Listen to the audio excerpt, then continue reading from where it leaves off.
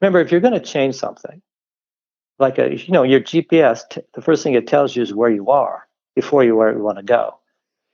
And the most difficult thing to do with any golfer is to experience what the heck you're actually doing now. Oh yeah, well, change is possible, but it's not possible without getting where you are now. The Senior Golfer Advisor, dedicated to helping you, the senior golfer, drive it longer, play better, get healthier, and enjoy the game. I'm your host, Dean Davison. Let's get started. Hello, senior golfer. As many of you know, the expert guests who appear on my show, I'll often at the end ask them a couple of questions, and one of them is, who is that one person who influenced you most in your coaching career? Second question is, what is that one golf book that you've read that was the best ever for you? And the answer to that question is in our guest today, Fred Shoemaker, who is the author of the book, Extraordinary Golf. He's also the founder of the Extraordinary Golf School. And the best way I can describe that is it's a learning community that brings together golfers, amateurs, of course, professional golfers, golf coaches, professionals in business, executives in business, around the idea that they can create something extraordinary in their lives and in their professions, in their personal lives, and in golf. So, before we introduce Fred, what I'd like to do is have you just sit back for a moment and imagine these questions, and they're big ones. So, number one, as a senior golfer, is it possible that you still could play your best golf ever going forward, and it's not something that is something you've already experienced in the past, something you can look forward to? Next question, what if you could learn how to coach yourself to play your best golf ever? You were your own best coach in doing that. And finally, what if you were able to enjoy golf more now and more going forward than you ever imagined possible? Well, I realize those are big ideas, and some of you might be a little skeptical about that. But what I'd ask you to do for this particular episode and the second one to follow, this is a two-part series. What I'd ask you to do is keep an open mind, and we're going to examine these issues in some depth, and hopefully you'll find something in there, maybe just one nugget even, but something in there that can help you have a breakthrough, help you unlock your potential to not only play your best golf, but to help you in your personal life, and if you're still working in your professional life. So with that, I'd like to welcome Fred Shoemaker. So hey, Fred, welcome to the show. Thank you, Dean. It's actually very nice to be here. Well, I'm thrilled to have you on the show. And what we want to do is talk about extraordinary golf, which has been your passion and involvement for how many years now? I think it's 30 plus, isn't it? Yeah, the golf school's been 30 years, and I've been coaching for 45. Fantastic. Well, I'd like to think most of our listeners are well aware of you, but in your book, Extraordinary Golf, I think I'm going to operate on the assumption that many may not. Okay. So tell us just a bit what the difference is, ordinary versus extraordinary. Well, I think the simplest thing to say is each person is completely unique.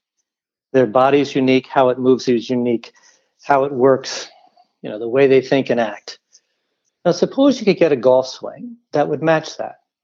I don't mean by somebody telling you how to, but it's about a process of discovery, the capacity to experience more than you've ever experienced before. And I think one way of talking about it could be something like, Dean, if you were to ride a bicycle, what would be the one thing you'd have to discover to ride a bicycle? What would you say? Well, they got to figure out how to stay on the bike without falling off, which is probably balance. So let's say, okay, balance is crucial of riding a bicycle. And could anyone have taught you about balance? Really? Yeah. They could have told me a lot of things, but that wouldn't have made me be able to do it any better. What got you to have balance? Figuring it out myself. Yeah, falling. Yeah, falling. Not wanting to fall. Well, suppose golf. There's about 5 things to become aware of in golf. I mean, things to experience. Mm-hmm. And anybody who experiences these things who play a really nice game. It's where's the club face is one. Mm-hmm. My swing plane, my capacity where my club and body are related to a target. The feel of that is 2. And solid contact, the sense of when I swing, I have a trust that the ball is going to be hit about the height and about the distance I want. I'm not talking about perfection. 3. Yeah. Alignment could be 4. Alignment, okay. And the last target, one, are you saying alignment to the target? Yeah, okay. Alignment. I mean, if you sit on the first tee and watch people line up, you have no idea where the fairway is most of the time because, feet are left, shoulders are right, and vice versa. I love it when somebody says, what screwed me up is the tee boxes were not aligned to the fairway. Yeah, and the last one could be called letting go and freedom. So suppose the difficulty of teaching these, like one would teach balance on a bicycle. I mean, even if you read about it, it wouldn't help you. And even if your buddy told you about balance, suppose these can only be discovered. And when you discover them, I mean, having a direct experience yourself, in that moment of discovery, they're yours. And they never really disappear. You can begin to feel where the club face is, like you feel your hand. Mm-hmm. And you get a sense if you hit a ball fat, what you can do in the next one not to hit it fat. Okay, suppose these things need to be discovered. That would be remarkable because people have information, they have understanding out of it. But at some level, understanding concepts and information are the booby prize. Yeah. It's the distinction of the experience itself. And then the next thing, what might be extraordinary, is you have an environment. An environment in which people can learn.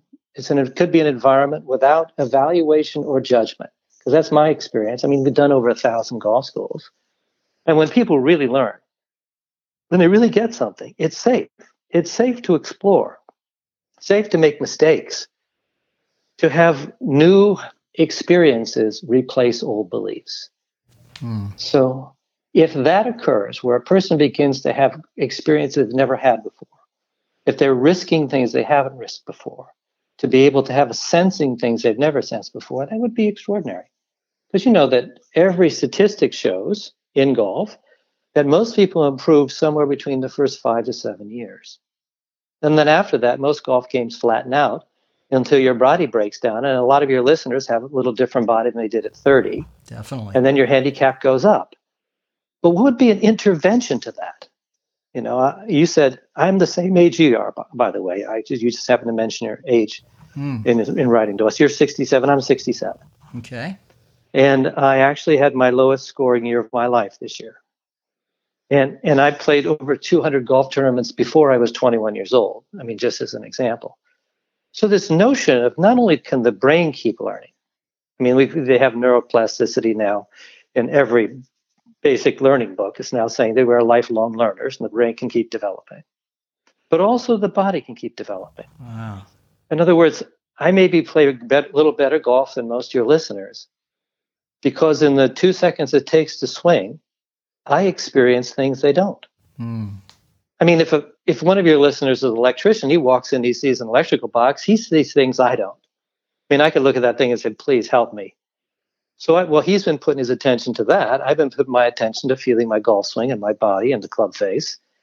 And I think as that gets more and more refined, more and more subtle, my golf game develops. So the basic tenet of this whole thing we're talking about is your awareness. Yeah. The capacity to be present to something over time is the only thing that's going to develop us. And so that's the premise. Okay, so something less than that would be more ordinary golf. Yeah, it would be like this.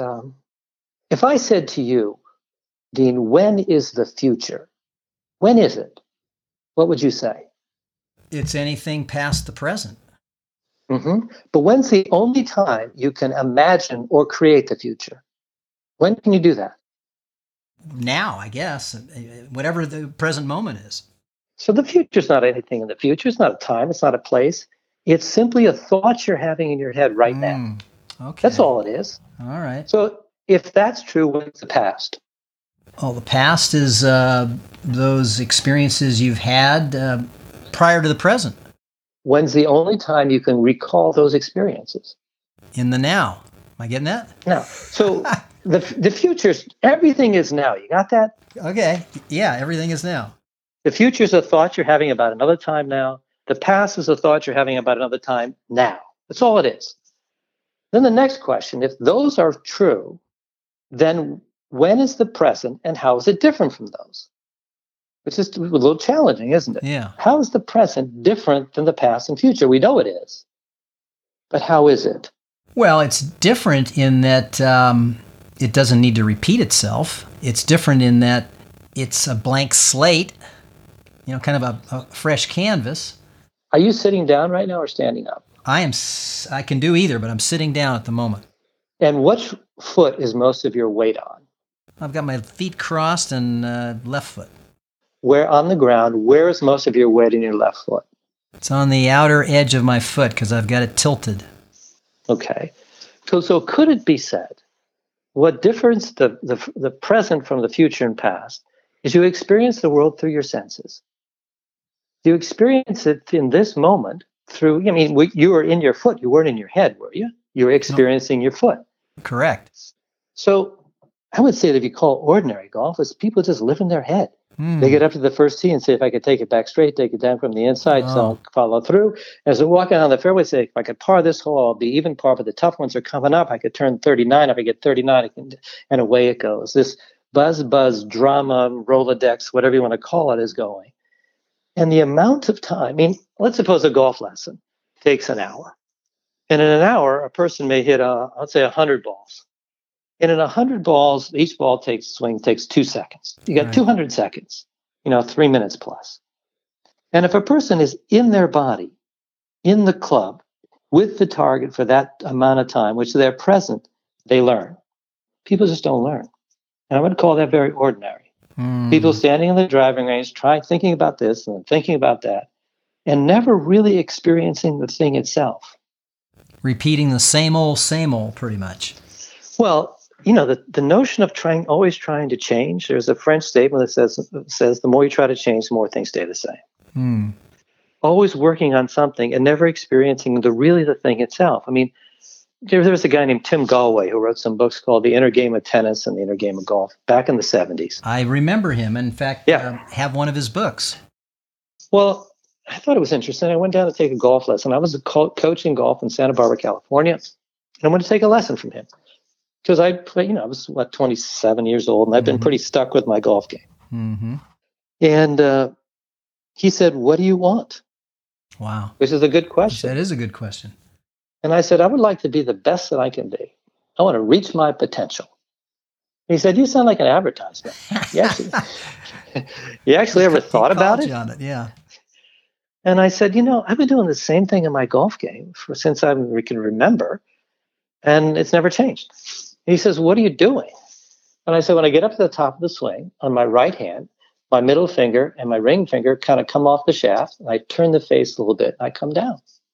And I said, it changes my club face and changes my divot pattern and so forth. And it happens not always the same each time. And he says, one fatal question, how do you know you do it? I said, well, people have told me, I've seen it on even the old videos, and I see my divots. He said, have you ever experienced it? One time in your life, ever have your hands come off and really sensing it happen? Now, this is 22 years into golf. I started when I was 4 years old. Yeah. And I said, no, I never have. So he said something that was completely unique. He said, how about instead of trying to change it, could you actually experience it? And that was like, fingernails on a blackboard. It was a bad thing. I don't want to do the bad thing. Yeah, I can see that. So I said, okay, I'll give it a shot. I started swinging, and he said, are you holding your fingers on? I said, yeah. He said, stop it. Just let them do what they want. Remember, if you're going to change something, like your GPS, the first thing it tells you is where you are before you where you want to go. And the most difficult thing to do with any golfer is to experience what the heck you're actually doing now. Oh yeah, well, change is possible, but it's not possible without getting where you are now. So he says that, and at some point, I finally just said, just swing and see if you can actually pay attention. And for the first time in my life, I actually felt my fingers let go. He said, there it is. I said, wow, it's amazing. And we watched that for 45 minutes. I did bigger ones, smaller ones, and so forth. And an interesting thing, after 45 minutes, I noticed my fingers stayed on with kind of a little constant pressure without trying. Mm-hmm. And they never moved once since, after moving for as long as I can remember. Wow. And I left that lesson and wondered, what the heck just happened? Because I was going to ask you, why were you able to do that? Well, at that point, I didn't know. But human beings have a remarkable capacity to learn and to change. And what thwarts that capacity, the greatest barrier to it, is judgment. And I mean good and bad and right and wrong and shouldn't, and better than and worse than. Yeah. And I always viewed those things. This was bad and the other was good, and just, could I stop it and hold on? When I could get to a point where I could simply observe something without a judgment, it's the most amazing things I've ever seen happen. Young kid, I probably had the club face open, and somehow I lift my fingers and turn the face once, and a pattern starts, and I get a square shot out of it for once. And my body kind of recognizes that and keeps going like that. But as an adult, more powerful and so forth, it wasn't at all useful to me. It was just an unseen habit. It got to me what was useful, that human beings, you and I, in golf swings or in life or in anything, have blind spots. There are areas in which we do not experience. You know, like the guy at the party who's always doing humor inappropriately.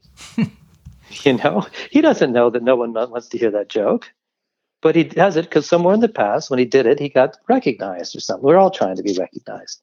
But he doesn't realize how inappropriate it is at the time. So we have blind spots.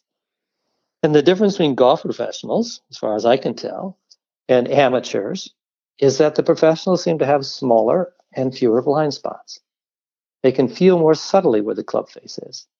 They can sense when the club goes over plane, on plane, under plane, and when the club is related to their body or just separate from their body.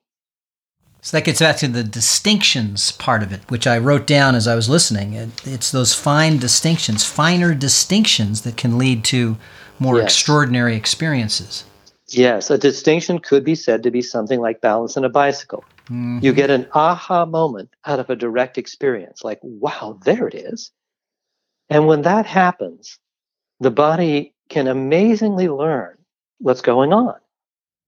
And so after that lesson, my entire golf life shifted. I mean, I didn't know it was going to shift at that point, but it did. I wonder what awareness is missing, the presence of which would make a difference. That's all. Yeah, so in a nutshell, the more aware we are of what our swing is, the more we can, in a sense, coach ourselves and make some changes that could be extraordinary. So the first thing is to get it into your radar, to sense what's going on. As I said, I've been doing this all my adult life, basically. Yeah. And it's come to the point where I realize I don't see anything wrong with golf swings anymore. And if you say that to a group of golf professionals, they think you're an idiot. But I actually don't. When I look at a person, what I see is that a person has blind spots, and then they have solutions they've made up after the blind spot. And I'll say, so let's suppose the person swings the club up to the top and the club face is wide open. And it's a blind spot. Right. Okay? So the next thing a person's going to do is come down across the ball to kind of slice it so they can keep it in play, but they only hit their driver 160 versus the possible 220 they could hit. And the second thing they might do, since it's wide open, is to leave the body back to give it more time to shut the face. So it'd be brilliant. However, if you do that, you're always liable to hitting it fat. So they learn to pull up a little bit, leave their body back, and kind of pick it off the ground, which you can do unless you have a really good lie most of the time. What you have is you have a blind spot, and then all the solutions the body brilliantly makes up. See, the body never does a stupid thing. It's always, always brilliant. It doesn't lift up because it's stupid. It lifts up because of what you don't experience. The next thing down the line means I have to lift up, and even just to play. People don't get chicken wings because it's the problem. Chicken wings are the solution. Yeah, it sounds like that blind leading the blind here a bit, and then coming up with compensations that may work in one swing, and then you think you've got it, but you quickly find out that nope, that wasn't the answer, and you go round and round and round trying to fix something that you desperately want to fix, something that you think is broken, but you're fooling yourself on what you're doing to try to fix it. And then we're fooling ourselves about fooling ourselves. This is the only thing that's truly foolish. Which becomes madness. But in some level, we all do it. Yeah. And the capacity to experience how it all got put together. I can let's suppose, you take somebody who has a swing that goes really long and crosses the line, and they don't experience that because they think their swing's, a certain spot and the club goes 2 feet longer. Yeah. Then it's never in sync, no matter what they do to try to get it in sync. And then one day they decide to rush the club head down, and they hit it pretty well that day. But then all of a sudden a whole new thing crops up. When they rush the club face down, the face doesn't release well, and a whole new things, and they go down that direction.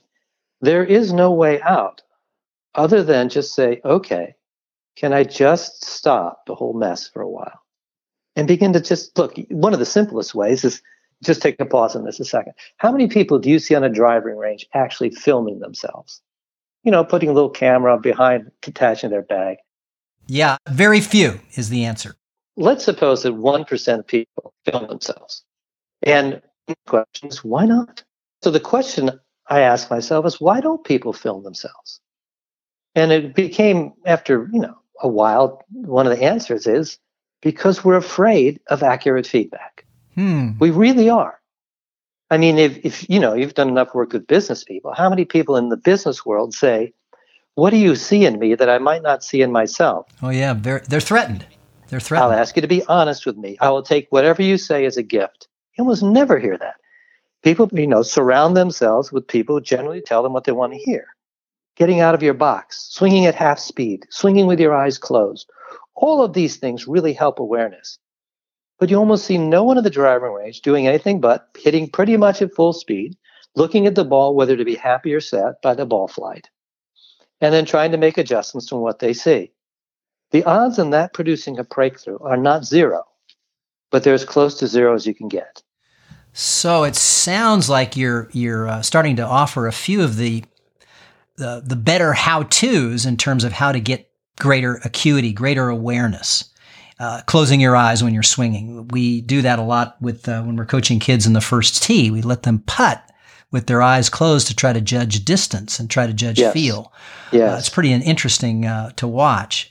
But it sounds like that's where you're headed a little bit. Awareness as a concept, I think we can all get. Yeah, we'd all like to have more awareness. But we also, I think, can assume, because you said that most learning stops after about 5 or 7 years, and we're talking senior golfers, so a lot of us have been playing for 30, 40 plus years. We may have been repeating the same sort of ordinary golf scenarios for many, many years, and difficult to try to get out of that. Of course. Change is always remarkably difficult. Well, let's put it this way.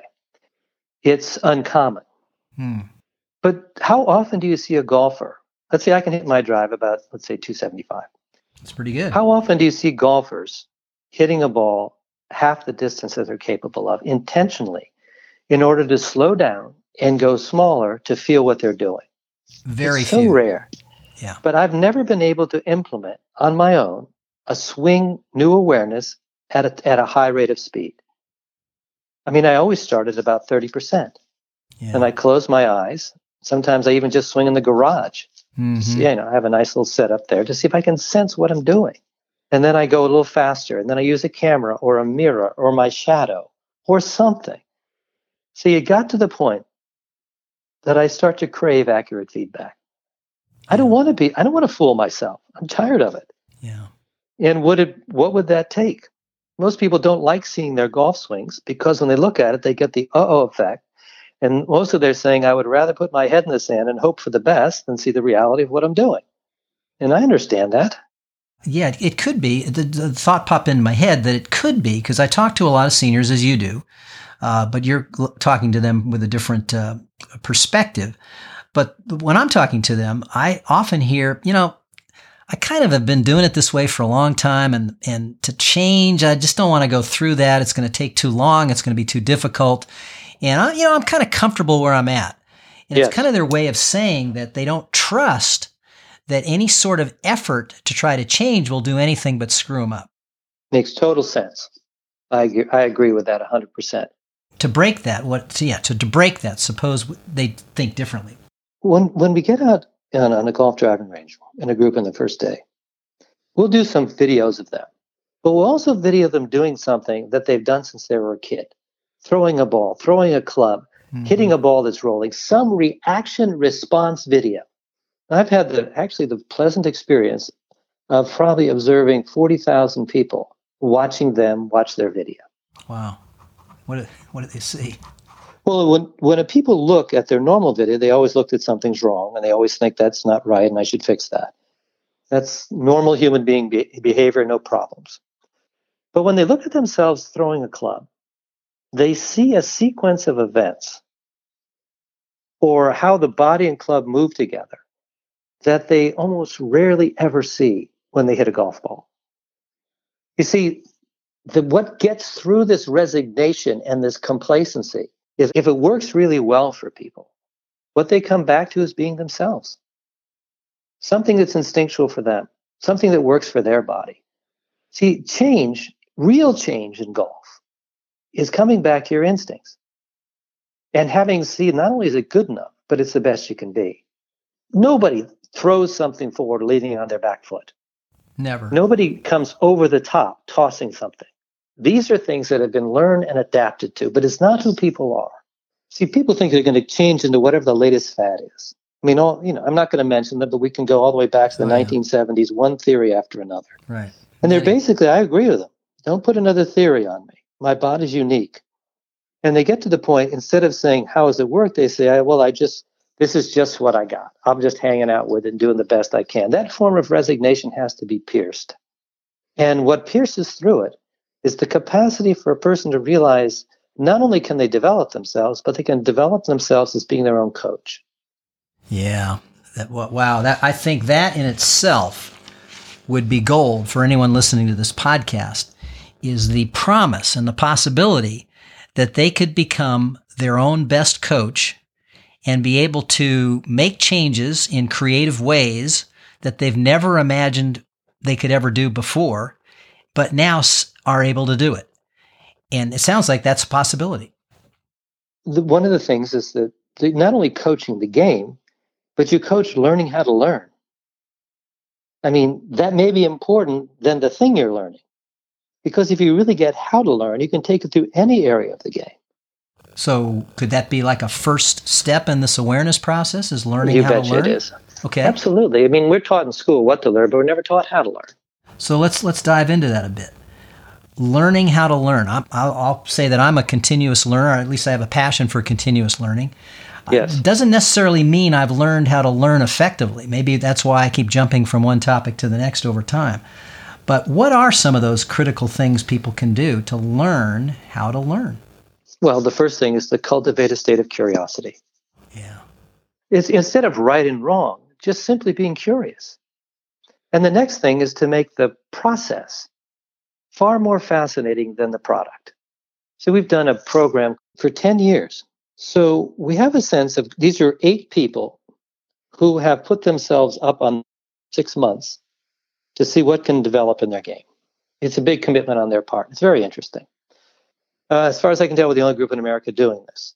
So what is it to explore a path of mastery of a game you'll never master? And what are you finding?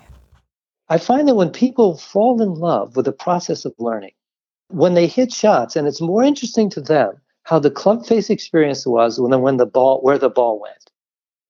And they can mishit a shot and it doesn't shake the tree. They're fine with it because they know it's part of the process. And they develop a remarkable relationship to failing and to succeeding, because success of a shot can take you away as fast as failing can. When they have that and they fall in love with the whole thing, that makes all the difference. Then every practice session can be an opportunity. And they are on a path of mastery, as I said, of a game you're not going to. Yeah. But being on a path and knowing each day you can grow is the most satisfying place people say they can be. So how does someone who says, okay, Fred, this sounds good, I'd like to experiment with that, but in between, I'm a senior golfer, I've got buddies, I've got friends, I'm going to be playing a lot, I'm not going to give that up, and I don't necessarily want to make these changes while I'm playing. So how do I balance that idea of experimenting and being curious in practice, but as I'm kind of failing and learning how to fail, I don't want to fail when I'm placing those little $2 bets on, the half nine and the back nine, and failing and embarrassing myself along the way. Yeah, I'll get to that. But one of the first things, come on, give yourself a break. Take a risk one time on the golf course, rather than this, this notion that my ego every line, and I got to make sure I keep my self-image up and my self-concept up. I want to dominate, not be dominated. The whole baloney that we learn from TV golf has nothing to do with the golf that most people play. To play for the joy of play, experimentation sometimes, the capacity to create something, the ability to, be in a competitive event without making it be personal. See, if winning competition elevates you, where must you feel you are before you started? I mean, so just the logic of it. So sometimes you just got to get a perspective. And so, okay, we'll put that aside for now. But take a video of yourself and simply look at that video inside of what's on that video that I don't experience. Yeah. I have no idea the club came so far inside, something like that. And then go out to a driving range and say, for once in my life, instead of trying to, make things right, can I just experience what I'm doing? Can I experience inside? I can experience straight back. I can experience outside. Let's to feel what's happening and see if it makes any difference at all. So you put your attention in a blind spot, you slow down, you go at less speed, maybe less distance, and see if you can actually pick it up. Pick it up mean have the experience without a fantasy of what's actually happening in that place. It's not hard. It's not at all. It's just different. Yeah. And the most difficult thing is to hit a bucket of balls and not try to fix everything. Just you need to be present at things and observe things. See, that's the challenge. We are just in this habit of every day people are working on something. And they end up pretty much with the same swing they did, 2 years after, and still working on stuff. Well, you talk about in your book that that's the culture of golf. Is you assume something's wrong if you don't have a shot the way it goes the way you want it to go, and there's something wrong with your swing, and you need to fix it, and you need to fix it right now because you don't want it to happen again, and it goes on and on and on. Another way of saying it is I have something going on in my swing that I don't experience it. And if there is a need, I need to experience it. That's it. You could study tap dancing your whole life. I put Novocaine in your feet, you're never going to tap dance. I don't care how much you know about it and how much you understand it and how many tap dancing YouTube videos you've seen, you're not going to dance. And the difference between, I've had a chance to work with players at all different levels, people who play for a living and people who just started. And the difference is always players at different levels, at greater levels, have greater awareness of what's going on. Yeah. In the moment, in the present, not in the future past. So my job as a coach is to have a person spend more time in the present moment when we're together than they normally would. Because that's the only time you can learn is now, in this moment. And if you're in the past and the future, it's normal for people to do. They hit a good shot and they think, if I could hit it like this tomorrow, playing with the guys, blah, blah, blah, fill in the blank. And when they hit one shank, they think, oh my God, if I did this tomorrow.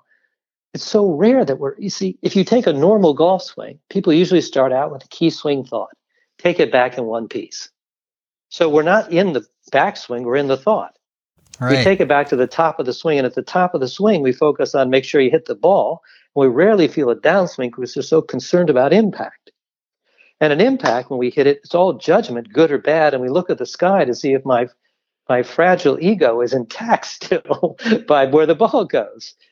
And given that a shot is like that, almost in no time are we present in the shot, feeling the club, feeling your body. I mean, in golf, there's about 4 things that are real.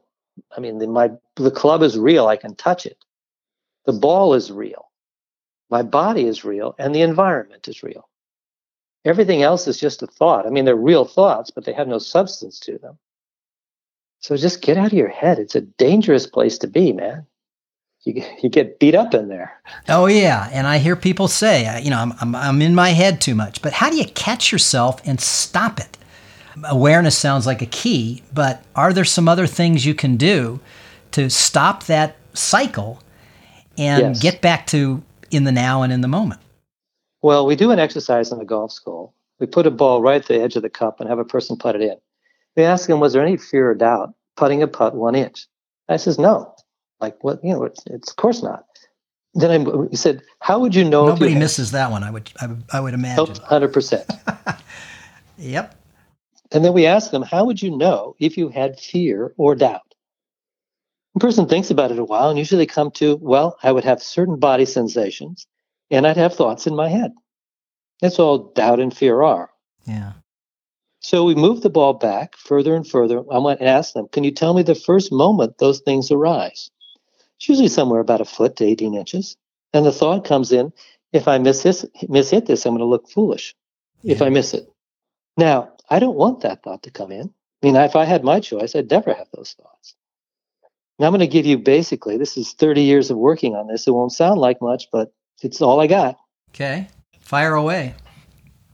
What we got is the only thing you can do with a thought that comes into your head that's unwanted, which is most of them are. I mean, Stanford basically said, a research paper said we have 56,000 separate thoughts in a day, and 55,500 are the same ones we had yesterday. So we're just a loop tape.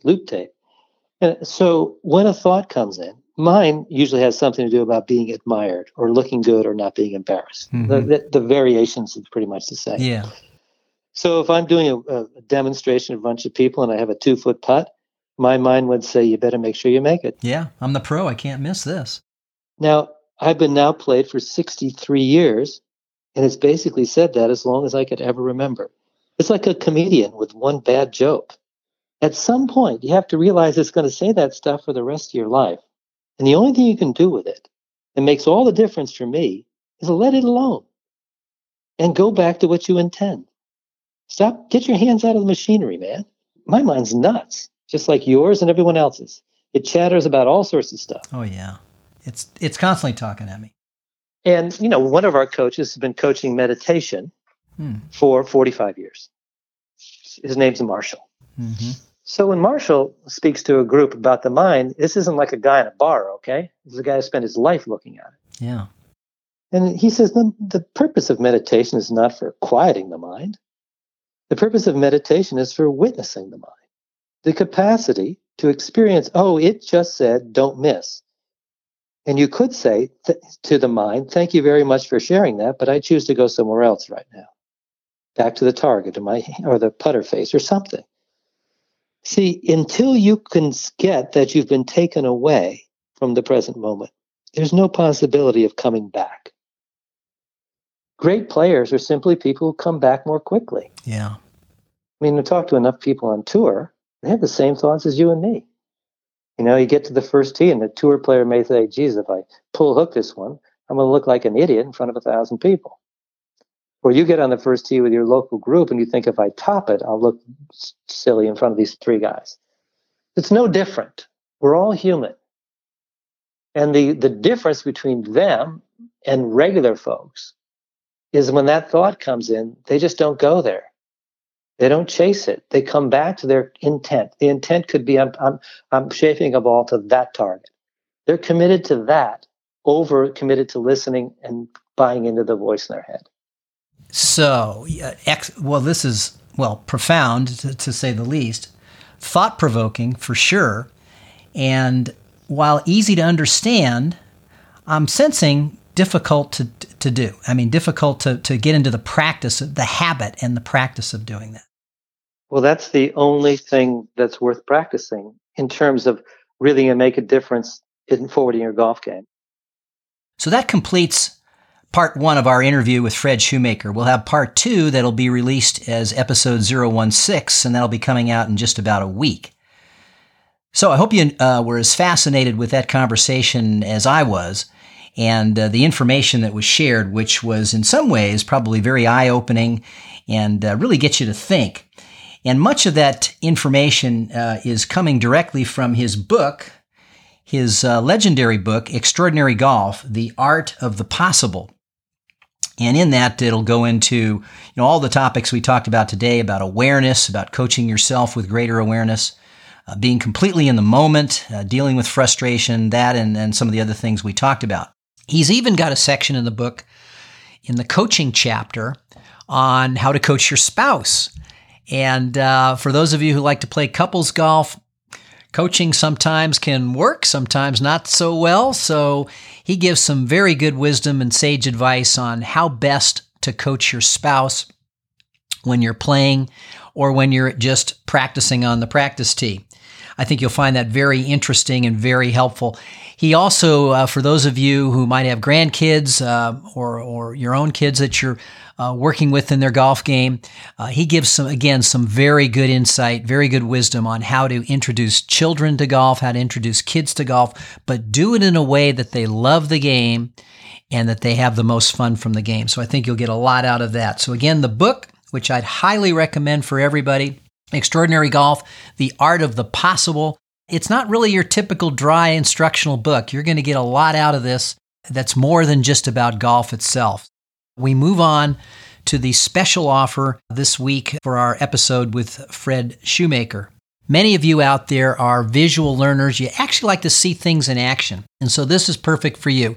It's a limited offer, but Fred and his team are going to offer for the first 25 individuals, you'll get free in perpetuity access to his video streaming video called Extraordinary Golf, The Secret of Transforming Your Game. It's Hollywood movie quality video. It's very, very well done. And what you'll get is an opportunity for a front row seat to get exposed to many of these concepts that you heard about in the interview, about how to find your natural swing, how to coach yourself, how to get the most out of practice. And he does it in a couple of ways. One is he has a one-on-one coaching session with Michael Tucker, who was the actor in the very famous LA Law series. He's a senior golfer just like us. And so he comes to Fred for a one-on-one coaching session, and you will see transformation take place as you watch this. Michael has the same sort of issues that most of us have in terms of getting the best ball contact, enjoying the game, and not getting so flustered when he's not playing very well. You'll see Fred coach him through all of this. And what's amazing is the transformation that takes place right before your eyes as you're watching these videos. And there's 10 episodes with cover about 2 hours, so you can watch them in segments. But you'll watch Michael, first of all, discover his natural swing, the swing that he can perform already, but he just doesn't know he can do it. And you'll watch him develop this incredibly rhythmic motion that's not hard on his body, and he's making great ball contact, and he's making consistent ball contact. And you're looking at this saying, this could be me. I could be doing this myself. And you're understanding how Fred actually helps individuals figure this out for themselves. And that's what Extraordinary Golf is all about. Figuring out your own best swing so you can coach yourself. Figuring out how to enjoy the game at the optimal possible way so that you can continue to coach yourself to enjoy the game. So I think you'll find this incredibly interesting and incredibly valuable. He also, in some of the chapters, takes you inside the look of an actual group session. And this is a group of individuals that look like they're senior golfers to me. He singles one of them out and works with them in some of the same concepts he was working with Michael. And this person is absolutely amazed at what they are able to do almost instantly. And secondly, how they're able to swing in such a way that it's effortless and it's not hard on the body, and they're still making tremendous contact. He goes into how to make great ball contact with both of these individuals, both Michael Tucker and the other individual that he works with out of the group session. So I think you're going to really enjoy how this is put together. You're going to enjoy the way Fred brings out the best game that we have inside of us so that we can actually produce it on a consistent basis. How about that? And I think you're going to walk away with it being able to coach yourself better than you've ever been able to before. So for the first 25 of you that go to the website, theseniorgolferadvisor.com, I will give you the button that'll be right there. You go to theseniorgolferadvisor.com, go to the podcast episode tab, click on the read more red button there, not red, but the lettering. That'll take you to the section where the button is, the Extraordinary Golf special offer. Click on that and provide us the detailed information. We will get you access to the online streaming video of this Extraordinary Golf, the secret to transforming your game. I know you're going to get a lot out of it, and hopefully you'll be one of the first 25 to take advantage of that. So we move now to the listener spotlight, and today I'm happy to have our very first female golfer featured on the listener spotlight. Her name is Pat. Pat is 60-year-old, just turned 60-year-old this year, and she's been playing golf since her late 20s.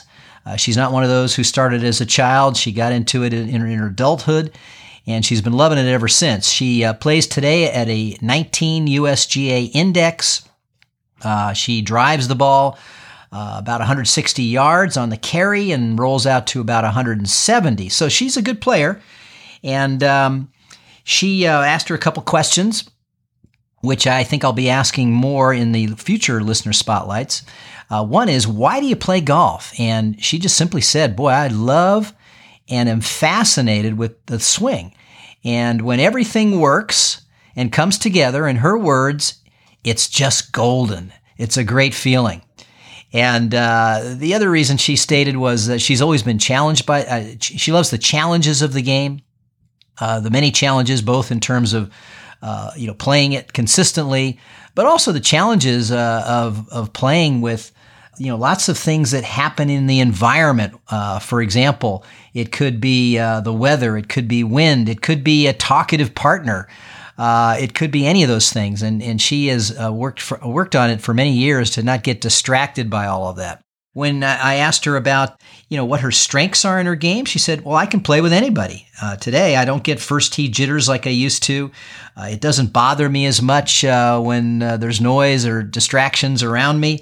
I just enjoy the process rather than the results. And I'm really fascinated by how that helps me with my perspective. And so golf is a journey for me, she says. It's not about the results. It's about the process. And you can always improve, she says, through exercise, through working on your game, and just having sort of a different mindset when you play. And she still likes to play some competitive. Now, here's where it gets really interesting. I asked her about what does she do to enjoy the game outside of playing it. And she said, I am a volunteer for the Washington State Golf Association, and what I do is I help provide the data that goes into course ratings and slope ratings. So again, a great way for seniors or really anyone to get involved and stay involved in the game outside of actually playing it and so enrich yourself and learn about the game. So here's what she said was interesting. What the USGA guidelines require is that one of the things you do is you look at the average distance for a bogey player, the average distance for a scratch player, and you look at where the ball lands and where the rollout is in terms of level of difficulty. And it's things like hazards, OB, penalties, how tall is the rough, how wide is the fairway. And then they also look at things like as you approach the green, how sloped is it, how tiered is it, what's the challenges if you miss the green. So all of that goes into the slope rating.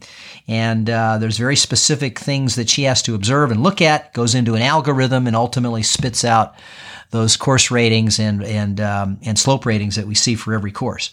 Now, something else that's interesting. The USGA has studied this, and they continue to study it, and they have the average distance for a bogey player. That's a player who shoots about 90 on that course, and also a scratch player. That's somebody who's playing to the course rating. And here's the data.